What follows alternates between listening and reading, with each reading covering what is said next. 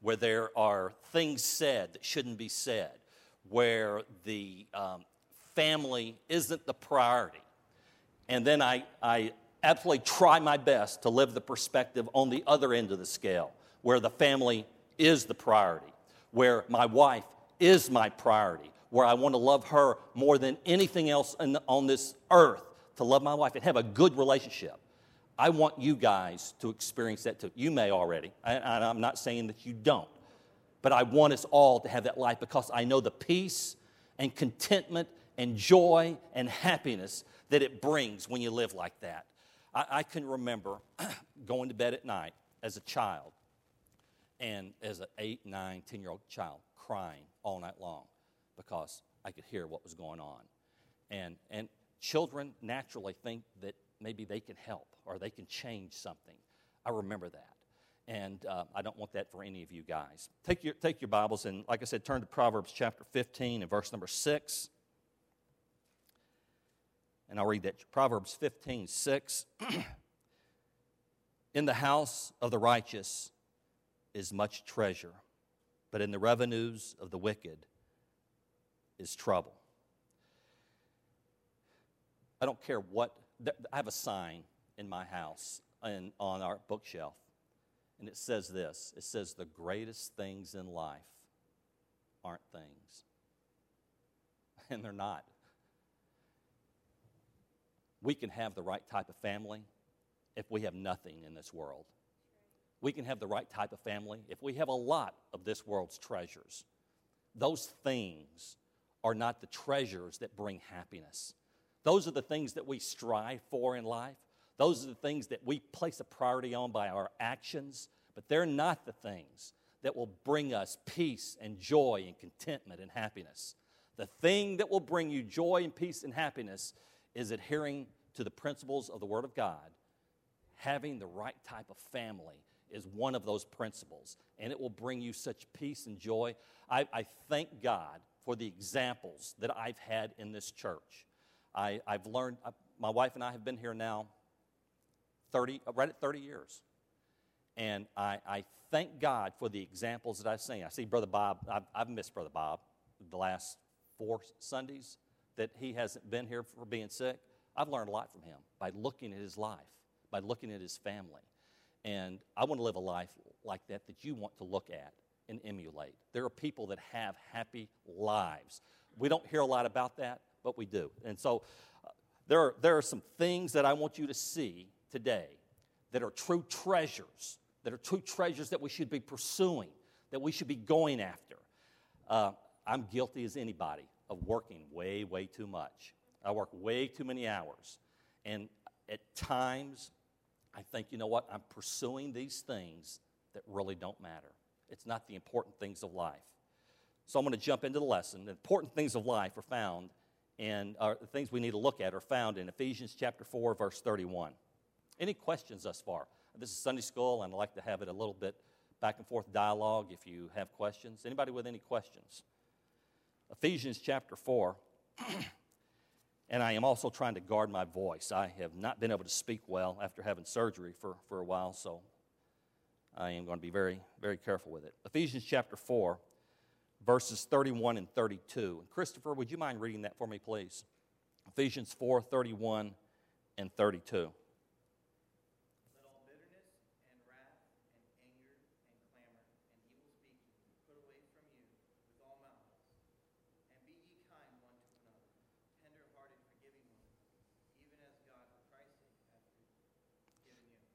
The Lord gives us 6 things that should be put out of our lives and out of our homes.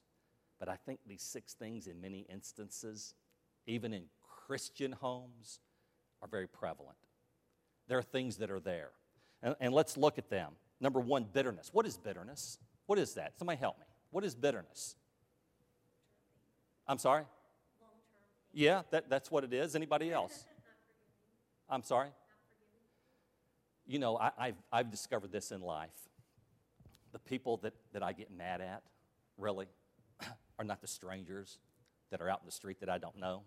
The people that I can get easily mad at are the people I know. It's the ones I live with every day. It's the ones that I wake up next to every day.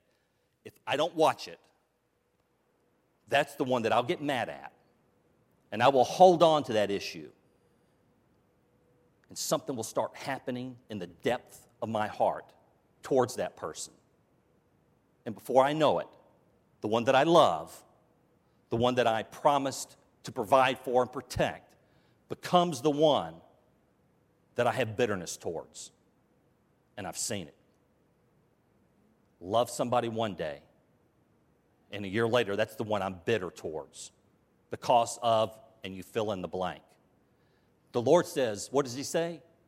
Put it away. To me, that describes a specific action that I can do. It's a decision that I make. I decide whether or not I want to have bitterness leave and not be a part of my life. Or my actions determine that I'm going to keep bitterness. The Lord says, put it away. I'm telling you this. I'm telling you, every one of us are susceptible to bitterness. We all have the potential to have something happen in our life where I just cannot stand to be around that person, where I can't even stand to hear their voice.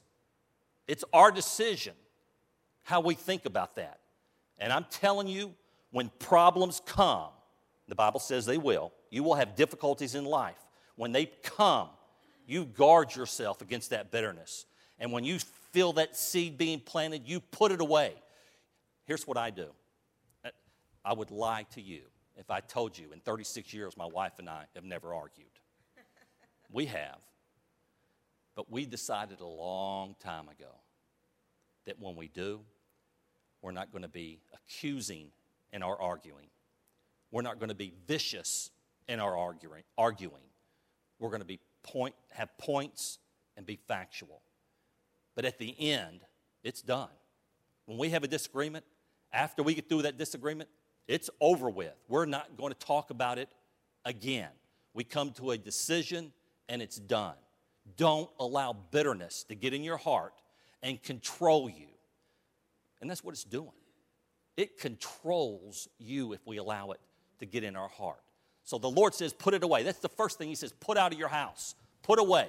Don't let it be a part of who you are. The second one is this, wrath. What is wrath? What is wrath? Yes, sir. Anger. It's anger.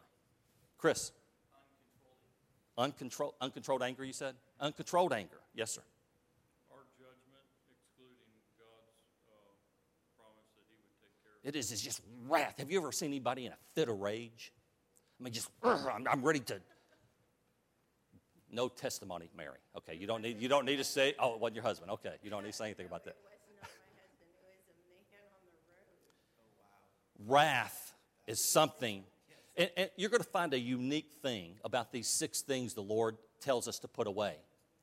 They're all things that control you.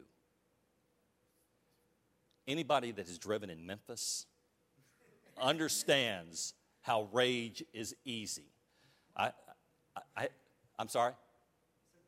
I had a friend. He attended church here. He no longer lives here. He lives in Arkansas. Matter of fact, he goes to Brother Danny's church. Brother Bob's son is a pastor in Arkansas. And he was driving down 240. And I don't even know what I did. He said a guy pulled up to me and doing all this and just angry as he could be. He said, pushed him off the road. The guy got out of his car, walked up to Jeremy King, walked up to Jeremy's car, bam, shot right behind him. Over some issue that he didn't even know about in driving. Wrath.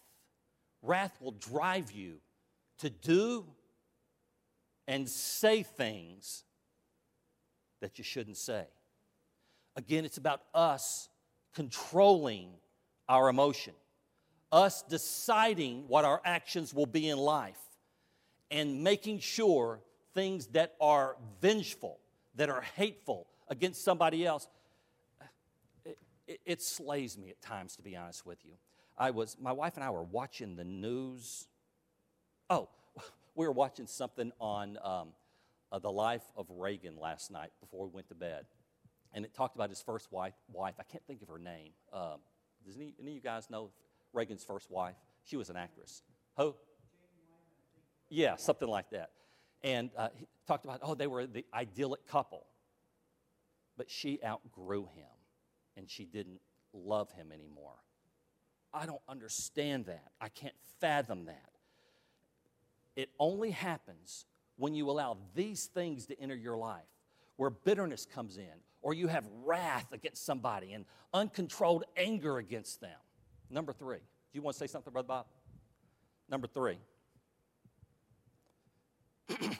is, in fact, anger. And I'm not going to spend a lot of time on that. I want to get to some of the others. Anger. What does the Bible say about anger when we're mad at somebody? Anger and sin not.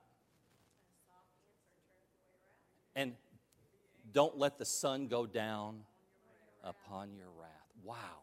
Isn't it amazing the simple directions of the Word of God that we don't listen to, that we simply don't listen to?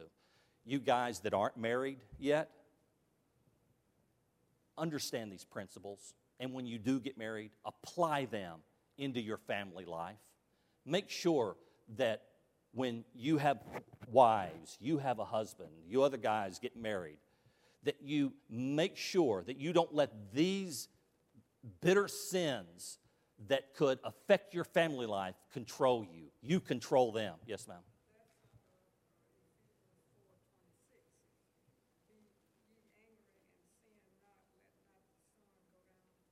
That's absolutely right.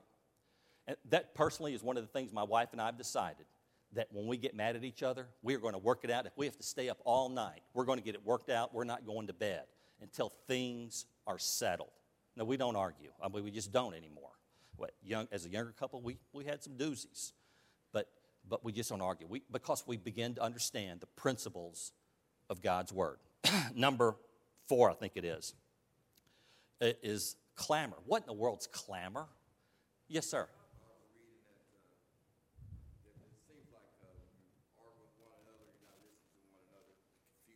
Yes, sir.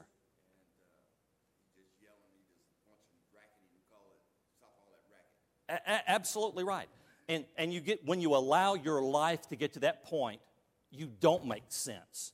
You say things to each other that you truly don't mean, but you've said it. And man, those words, what was the thing we used to say as a kid? Sticks and stones may break my bones, but words, they do. They do. Words hurt. Yes, ma'am.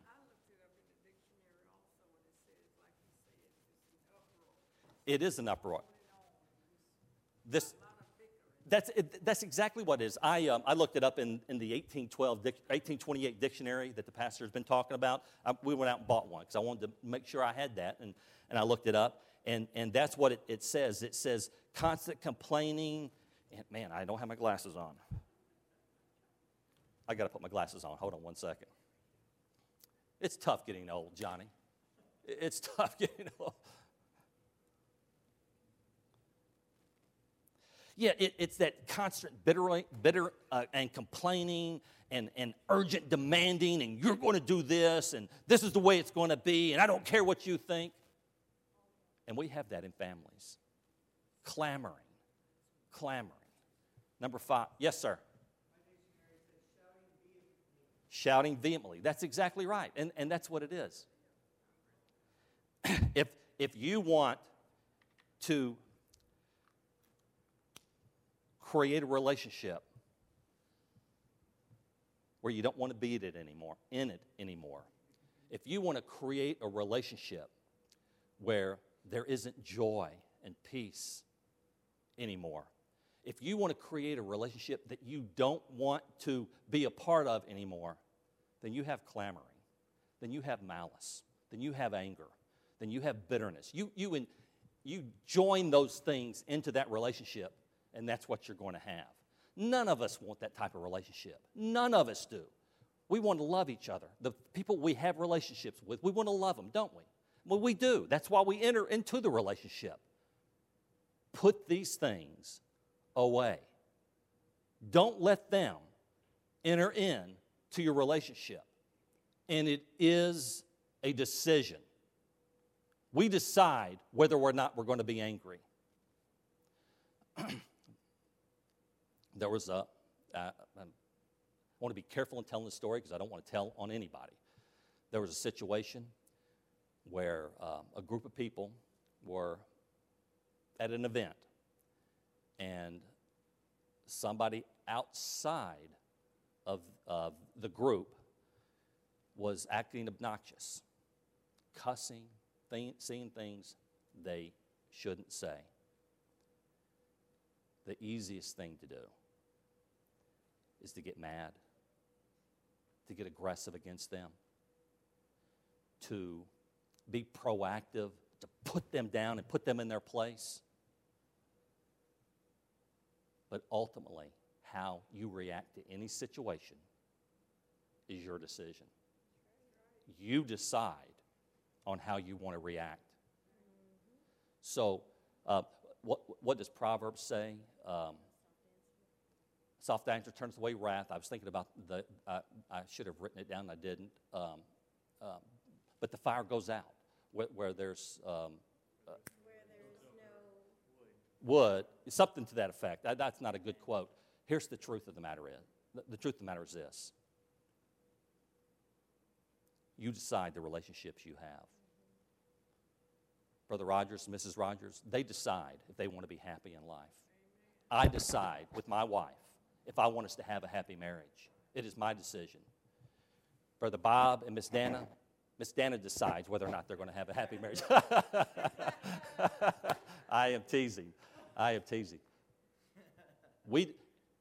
Even among friends, Chris and I are friends, and I decide the type of interaction that I'm going to have with Chris. I'm friends with Emily, and I decide the type of interaction that I want to have with her and with Trish.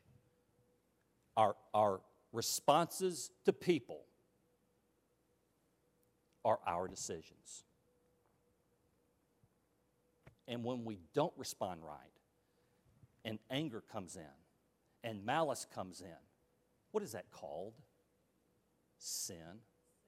It's sin. It is sin. And we need to see it like that. We need to see it is my responsibility, not Linda's responsibility. Linda's my wife. It's not Linda's responsibility how our marriage goes. It's 100% Jeff's responsibility. From her perspective, it's not Jeff's responsibility how our marriage goes. It's Linda's, 100%. We have to have people that understand the responsibilities that we have in a family relationship, and that is all on me to make sure that that goes well. And if I do everything that I'm supposed to do, can you control another person? Yep. Is there anybody here that can control another person? You know what? We can't. The only one that we can control is me. That's it. That's it. So bitterness and anger and malice and clamor. And the fifth thing that we need to put away, evil speaking. Mom, you just don't know how he treated me. You just have no idea what he did to me. Or the husband with a buddy say, oh, my word, you should see my old lady. You should see what she did. Evil speaking is another action that we do that we should control. Control what you say. We said a little while ago that words do hurt. Be uplifting. What does the Word of God say? Think on these things. And what does He name? Say it louder, please. Say it louder. Pure, lovely, just, good report. If there be any virtue, if there be any praise. Think on these things. When we don't do that and we are evil speaking, what is that?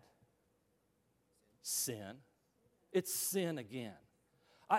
My whole point today is I want us to see The relationships that we have are our responsibilities, nobody else's. And then when we do counter to what we're supposed to do, it is sin. It is sin. Yes, ma'am. I had to memorize this verse, Psalms 141:3.